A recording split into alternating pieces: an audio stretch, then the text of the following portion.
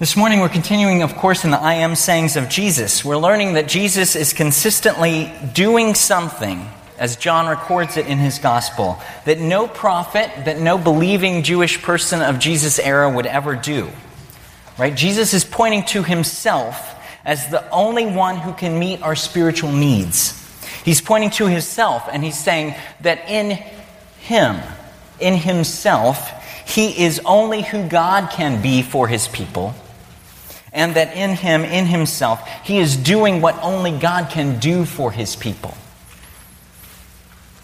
And John's high and deep Christology, John's clear proclamation that this is indeed the Messiah, is displayed in all of these I am statements that Jesus is making. Jesus is pointing to himself, and he's bringing the perspective that the answer to our spiritual need is found in a person. The fall, of course, caused us to want things instead of God. We want things to take God's place. But the answer isn't a thing. The answer isn't a way of living. The answer isn't religious duty or the rest of it. The answer is a person. And so the way that John is showing us Jesus, and the way that Jesus has been teaching this whole series, I think should continue to reorient us to that idea. That the way of living, the answer, is a person. And that Jesus is saying, come to me and look at me. I'm the answer for all of your deep spiritual longings and all of your needs. This morning we're, of course, specifically celebrating Palm Sunday, the triumphal entry of Jesus into Jerusalem on a donkey, done in front of the crowds, done in fulfillment of the ancient prophecies from the Old Testament. The true king has come to take his rightful place. And everything about that event is right, except what should have really happened, right? Jesus should have proceeded to the throne. And all of the rulers, Herod and Caiaphas and everyone, should have put their crowns down in front of him and bowed the knee to him. And the crowds should have worshipped. And, all of that should have happened, of course. If we think about it from that perspective, that wasn't God's plan. But that's what's going on. This is a coronation event. But instead, Jesus should have come and put all of his enemies under his feet. But instead, in a few days, of course, he goes to the cross. It's possible that Palm Sunday events happened on Sunday or maybe even Monday of Holy Week. The event for our text this morning in John 14 is on Thursday, on that Thursday night, the Last Supper, after Jesus washed the feet of his disciples before going to the garden and being betrayed and arrested there. So that's kind of where we are. Scholars call this Jesus' farewell discourse with his disciples. And the first part of it is from here in chapter 13, verse 31, until the end of chapter 14 in John. The meal they're celebrating is likely a Passover meal, an intimate family meal, something, way back from the Old Testament, from 1,200, 1,400 years before. That the celebration of God's deliverance of his people from the Exodus. But this is a Passover, of course, unlike any other for the disciples. There's a deeper and a darker kind of sorrow that's present. There's confusion for the 12, trouble on the horizon. Jesus said that someone will betray him. Jesus said that someone will deny him. Jesus said he's going away. And the disciples can't follow him. So turn with me there to our text. It's on page 763 if you're using the Pew Bible. There's also the sermon outline, of course, on pages 10 and 11 in the bulletin. To give more of the context, I'll read starting in chapter 13, verse 31. When he, that is Judas, was gone, Jesus said, "Now is the Son of Man glorified, and God is glorified in him. If God is glorified in him, God will glorify the Son in himself and will glorify him at once. My children, I will be with you only a little longer. You will look for me, and just as I told the Jews, so I tell you now, where I am going, you cannot come. A new command I give you, love one another. As I have loved you, so you must love one another. By this, all men will know that you are my disciples if you love one another." Simon Peter asked him, "Lord, where are you going?"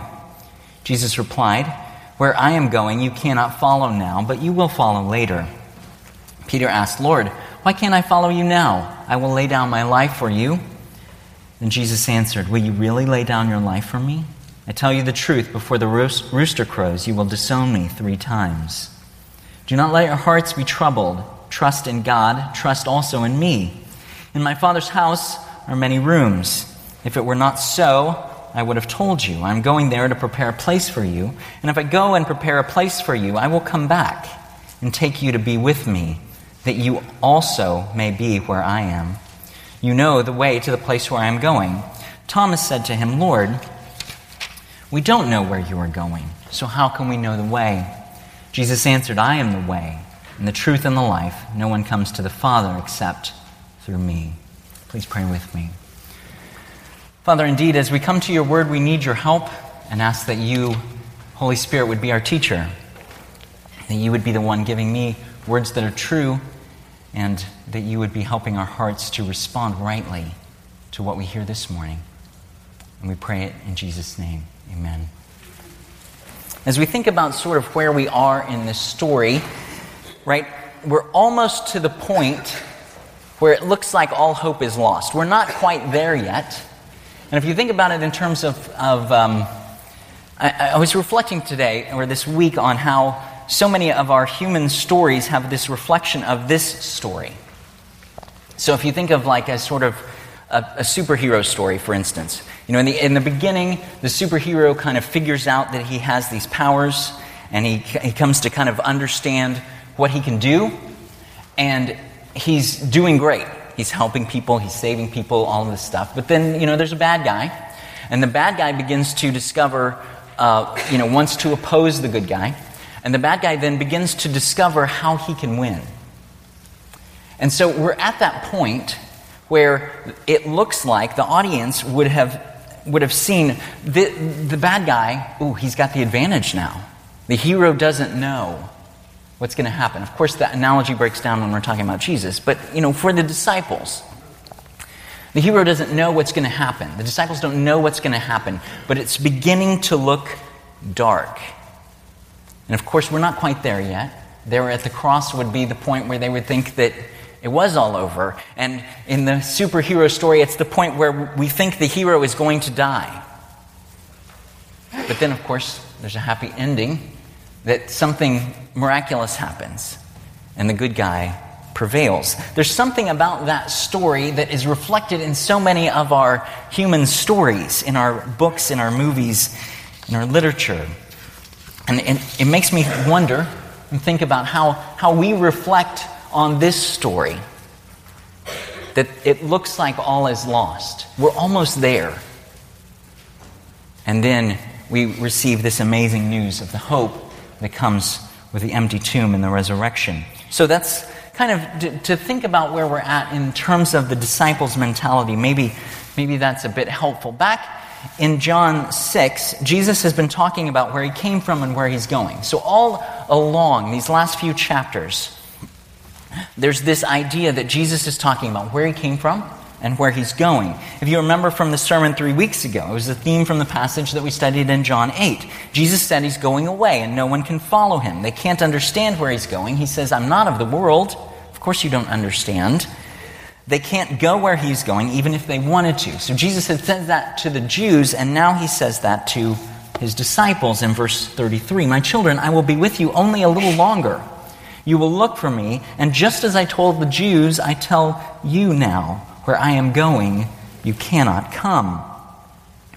But Peter, of course, doesn't give up so easily.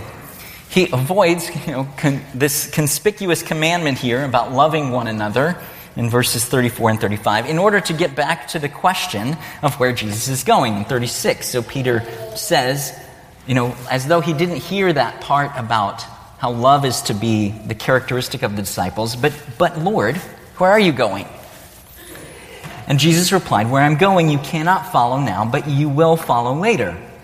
Peter asked, "Lord, why can't I follow you now? I will lay down my life for you." Then Jesus answered, "Will you really lay down your life for me? I tell you the truth, before the rooster crows, you will disown me 3 times. Jesus assures Peter that their separation is not ultimate. And of course, we'll get more on that later. But also that Peter is not able to follow.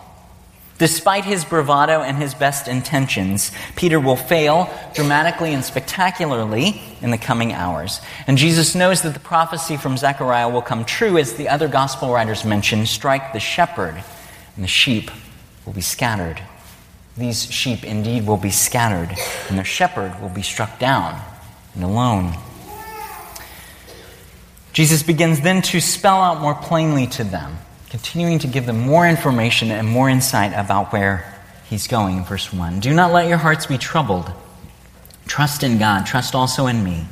In my Father's house are many rooms. If it were not so, I would have told you. I'm going there to prepare a place for you. And if I go and prepare a place for you, I will come back and take you to be with me, that you also may be where I am." In the midst of the disciples' uncertainty and confusion, Jesus brings these words of comfort and assurance. We think of them perhaps also often words that are spoken at funerals. And of course for good reason, because these are such comforting words. There really is a better future. A really, really better future for these disciples and for all who believe. And so Jesus is encouraging their hearts deeply within, to the core of their being. Do not be overwhelmed. Do not lose hope, even as dark times are coming. Specifically, Jesus says, don't let your hearts be troubled. The word for troubled here is an interesting one. It's a powerful one. It's about inner agitation and distress. Literally, it was the idea to stir up water. If you remember the account in John 5 of the man who, the pool that gets stirred up by the angel, the legend was, and whoever gets in next then becomes healed. And Jesus, of course, heals the man. But that's the same word or the same idea as the stirring up of the water. And then using it metaphorically, describe the stirring up of a person, of our own frothing about, of our own agitation, of our own distress, of our own feelings of being troubled in heart and in soul. Jesus says for himself that he experienced this kind of being troubled at the death of his friend Lazarus. Troubled in heart as the cross approaches in chapter 12, verse 27. Earlier this very night, Jesus is troubled, the same word, he's stirred up at the news as he gives the news to his disciples that one of them will betray him. So this kind of troubledness that he's saying to them is something that's very powerful. And as verse 1 continues, Jesus says the antidote for your trouble is to believe or to trust or to have faith in God and in Jesus. Think with me for a minute about the faith for the disciples. These are the men who have been with Jesus for a long period of time. They've seen Jesus raise people from the dead. They've seen Jesus cast out demons. They've seen Jesus give sight to blind people. These disciples have seen Jesus confound his opponents and make them look foolish and petty. Jesus, in their minds, I think we should think of it maybe this way, is he's undefeated, right? So, he hasn't always called down fire on his enemies as they've suggested, but I think the disciples must have thought that Jesus can handle it. They would have tremendous confidence in his ability to manage every situation. They have that kind of faith in him because they've seen him do it. So it's all the more disturbing that he's going away. And that something ominous is about that, about how he's leaving, as he's predicted his death to them a number of times. The challenge that's coming to these disciples' faith is comprehensive and it's staggering. Jesus will lose even though they knew that he could totally win, right? Jesus will throw the game in a way that will make no sense to them. And they'll have to remember these words and believe what they heard rather than what they see. The content of Jesus' promise is that he's preparing a place for them, a real spot, a real location for them. In the image of a house, it's a room. in our traditional King James kind of reading of it, it's the idea of mansions, which is an unfortunate translation from the Latin. To put mansions within a house or something, it doesn't make any sense. But the idea of mansions even sort of points us in the wrong direction. We picture it like a nice neighborhood or something. There will be a very physical reality to heaven, but we should also remember, what did Jesus call his Father's house when he was on earth? It was the temple. And so the temple image should also make us think, when Jesus is talking about his Father's house, we should be thinking not about a nice neighborhood with pearly gated community, right? We should be thinking about the temple and something more like a doorkeeper's home in the temple rather than, a new subdivision. Something for us, I think, to think about as we think about this idea of this place that Jesus is preparing for us in heaven. In these verses, Jesus is assuring his disciples that it's to their advantage that he would go away. He makes this point again in John 16:7, in more explicit, in the coming of the Spirit. In ways they can't understand, it's to their advantage that Jesus goes away, even though this separation is painful. And again, this calls for faith from them, to believe that this is really true. How many of us wouldn't want Jesus to be here, physically present with us, right? To encourage us, to tell us it's going to be okay, to walk with us, to hear us tell our burdens, and for us to experience his forgiveness in person. How many of us wouldn't want that? And so it takes this huge kind of trust for the disciples to believe that they really are better off, that Jesus is going away, and that kind of physical presence will be replaced by the presence of the Spirit and superseded by the presence of the Spirit in their hearts. In this section, we should notice finally that Jesus says, I'm going to come back. I'm going to take you with me so that you will be with me. What is this kind of coming back that Jesus is referring to? Well, is he talking about the second coming? When he'll come and believers will come from their graves and rise and have, physical resurrected bodies? Is he talking about physical death for them when he will come in a spiritual sort of way and be with their souls and bring them to the presence of God? It's not clear like John does so often. It's kind of ambiguous. But in the same chapter, in verse 18, in just a few verses, Jesus says, I'm not going to leave you as orphans. I will come to you. What's the context of that? It's the coming of the Spirit. Before long, the world won't see me anymore, but you will see me. So in the context of our passage and the promise of the coming Holy Spirit, it seems that Jesus may be referring in a way to the Spirit, the Holy Spirit as himself coming to live with them and then to take them to be with him.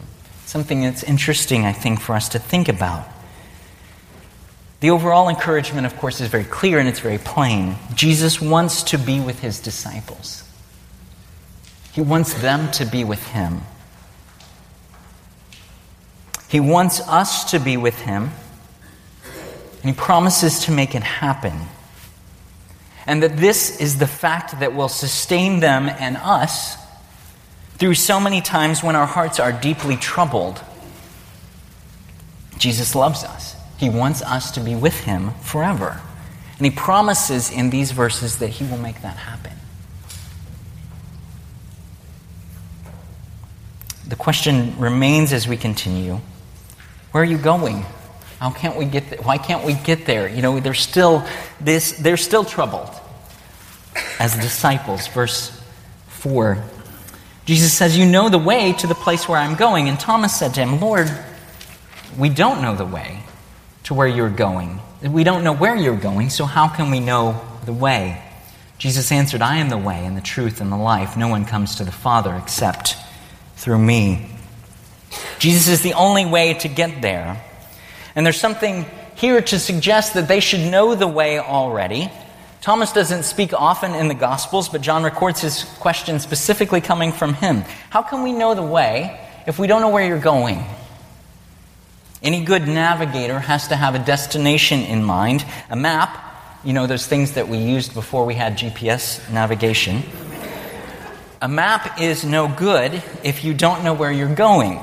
You can't go the right way if you don't know where you are or where you're going. And we know the feeling of being lost and how frustrating that is. I remember when we went to Quebec with the teenagers in 2010, we set our GPS to home as we're leaving the camp, and so we take off, and I start to think about, I haven't kind of looked at a map to see exactly where we're going. I look down, the GPS list of things that are happening next, and like the sixth one says ferry. Wait a second.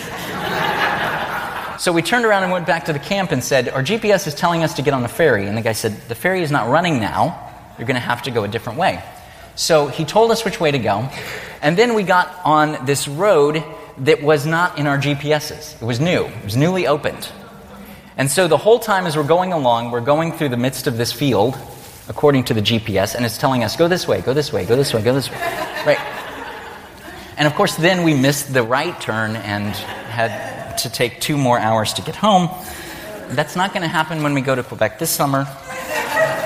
The point is, you can't trust your GPS, and you can't get there if you don't have a map. And so Thomas is saying something very normal and very logical. And we don't know, of course, if this is a question springing from Thomas' doubt. I don't really think so, or if it's his exasperation or what. Jesus, will you please tell us? We don't know the way, we don't understand.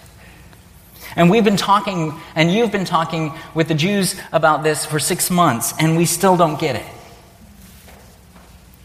But it's sort of kind of a setup question here, isn't it? So that Jesus can say to them very plainly, I am the way and the truth and the life. No one comes to the Father except through me. Jesus points to himself. In this threefold answer, we should notice that the way is sort of primary. It's the direct answer to the question. But all three are parallel. The way, the truth, and the life all come together in Jesus. So as we get to our application, we think about what does it consider? What does it mean to us that Jesus is in himself all three of these things? I don't know how much we really think about this image. It was striking to me this week. What does it mean that the way is a person? The path isn't a path at all. Jesus is going to the Father, but he can't give us directions how to get there. Right? And part of the fact that Jesus won't leave them and us as orphans means that he'll come back. In other words, Jesus doesn't give us the map and say, I hope that you can find me. And he doesn't leave us directions. And he doesn't draw a treasure map to heaven where X marks the spot. And we have to be clever enough to get there, right? He says he's the way. He's the path. He's the map. And something about that makes it very easy, much easier, right? We don't need directions. We just need to stick with him. Because he knows where he's going. But something about that also makes it harder. We can't get there by ourselves. We can't find another route. We can't make another way. There isn't another way. Jesus is the way. In his person. He can't tell us how to get there. We have to be connected to him in order to get there. Jesus is the way. He's also the truth. He has a monopoly on truth. He's always right. He's always righteous. He knows everything. He speaks and acts completely in harmony with the truth. He's the very Word of God in the flesh, full of grace and truth. Jesus' opinion on everything is absolutely correct. There's nothing ambiguous or limited in his perspective on anything. He has a monopoly on truth. In a world in which we all see from our own limited and sin-tainted perspectives, Jesus doesn't have that problem. Jesus is the truth. Finally, Jesus says, I'm the life. It's interesting in how many of these I am sayings include this idea of life. The living bread or the bread of life. Whoever eats of it will live forever. The resurrection and the life. Restoring Lazarus who had lost his life. The true vine that gives life to the branches. right? The good shepherd who protects the lives of his sheep and lays down his life for their lives. Beyond, of course, the I am sayings, Jesus is always talking about life and life abundant and living water, and all of these images remind us Jesus is the one through whom the universe came to exist. He's the only way we have any life. And everything that's living owes its life to him. So there's something very basic and very profound, right? Here in Jesus' claim to be the way, the truth, and the life that takes us to the heart of our faith. Christianity isn't about rules or buildings or music or theological propositions or anything else. It's about a person. It's about the person of Christ. And what he's claiming to be is comprehensive. He's the only way to God. He's the only complete expression of truth. He's the only source of real life. We often, I think when we think of this verse, we often use it in connection with apologetics, when we have opportunities to defend our faith, to argue that Jesus is the only way to God and to heaven, which is clearly taught here. And the next verse makes that very explicit. No one comes to the Father except through me. This, of course, is the sound of fingernails on the chalkboard for our culture, isn't it? It sounds like the utmost in arrogance to all of those around us. That we are saying we're right, and the rest of you, whoever you are, however many of you are, whatever you believe, and no matter how strongly you believe it, you're wrong. Right? That sounds really arrogant, and tragically the church has been arrogant in the way it has used this verse and these words, and to say it as a kind of tough love rather than with tears and compassion for those who don't believe. And for that way of doing it, I think we should repent. For the way that we don't come to people with tears and compassion when we say to them something that sounds very jarring and something that they're not prepared to hear because no one else is saying that. This is a difficult message to say that to those around us because it sounds very much like arrogance, doesn't it? Like we know and they don't know. Of course, we didn't come up with this on our own. It's not our idea. And we can think of helpful perspectives about how to say it. With Jesus, there is a way. Without him, there's no access to God at all. And so that speaks of a kind of inclusiveness rather than exclusiveness. Right? All are welcome to come to God in Christ. The gospel call has gone out through the nations and through the centuries. All are invited. You're not invited if you're just from a particular tribe. You're not invited if you're just from a particular language. You're not invited if you're just from a particular culture or from a particular history or if you've done particular religious things. Or not because you're a certain kind of people or class of people. A way is open for everyone. All are invited. Jesus died to open up this living way. And so there's something about that, of course, that's very inclusive, while at the same time it's exclusive and says there aren't any other legitimate ways. Another helpful perspective for us to remember is that our culture has decided that all religious truth is like opinion truth rather than fact truth. Right? Opinion truth says Cold Stone Creamery's cake batter ice cream is the best kind of ice cream. It's true for me. It may not be true for all of you. If all religious claims are relegated to that realm of opinion truth, then we don't need to worry about real and fact truth, because it's all sort of, you can't really determine it anyway, right? And the very existence of fact truth was once very much debated. The academic world, the academy has already moved on to other pursuits. Postmodernism is passé. The deeper problem of our secular culture is not the debate about truth, it's about relevance. You often can't even get to the point of saying there is a truth or there isn't a truth. The problem is people probably mostly just kind of don't care. They have their opinion and you have yours. All opinions are equally valid. But as we think about how we reason with others, and as we think about how we would defend our faith, and as we think about all of this, the real issue, the real apologetic, we look forward to this week. The cross makes no sense if you can get to God however you want to. The cross is foolishness if something world-shattering didn't actually happen there. It's just somebody dying. The cross declares something that's true about God and about us, something that's fact true. Someone had to die for the great evil that permeates our world and our hearts. And Jesus said, I will. 3 weeks ago in our sermon, we talked about how Jesus said, when the Son of Man is lifted up, that is lifted up on the cross, then you will know that I am. And so the message for our world and our apologetic isn't that Jesus is making exclusive and offensive claims. He is. He does that. The message is that the cross is the demonstration of love and mercy and grace, meeting the justice and wrath of God, and doing so for our good, for the repairing and renewing and remaking of the world, and for the healing of our hearts.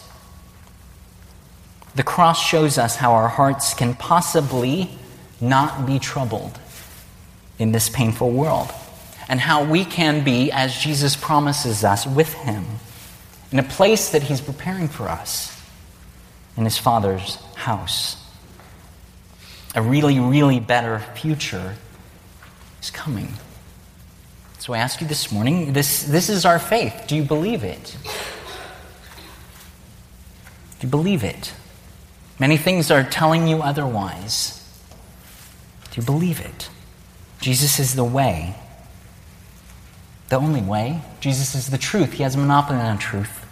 The church doesn't. We often use church wrongly. We don't see perfectly. Jesus does. Jesus is the life. The only life for the people of God. The only life for the world. As we come to Holy Week, remember these words. Don't let your hearts be troubled. There is trouble in our world, but don't let your hearts be troubled. Don't let the deepest part of you give in to that sort of trouble. But look to the cross. Look to the ultimate apologetic.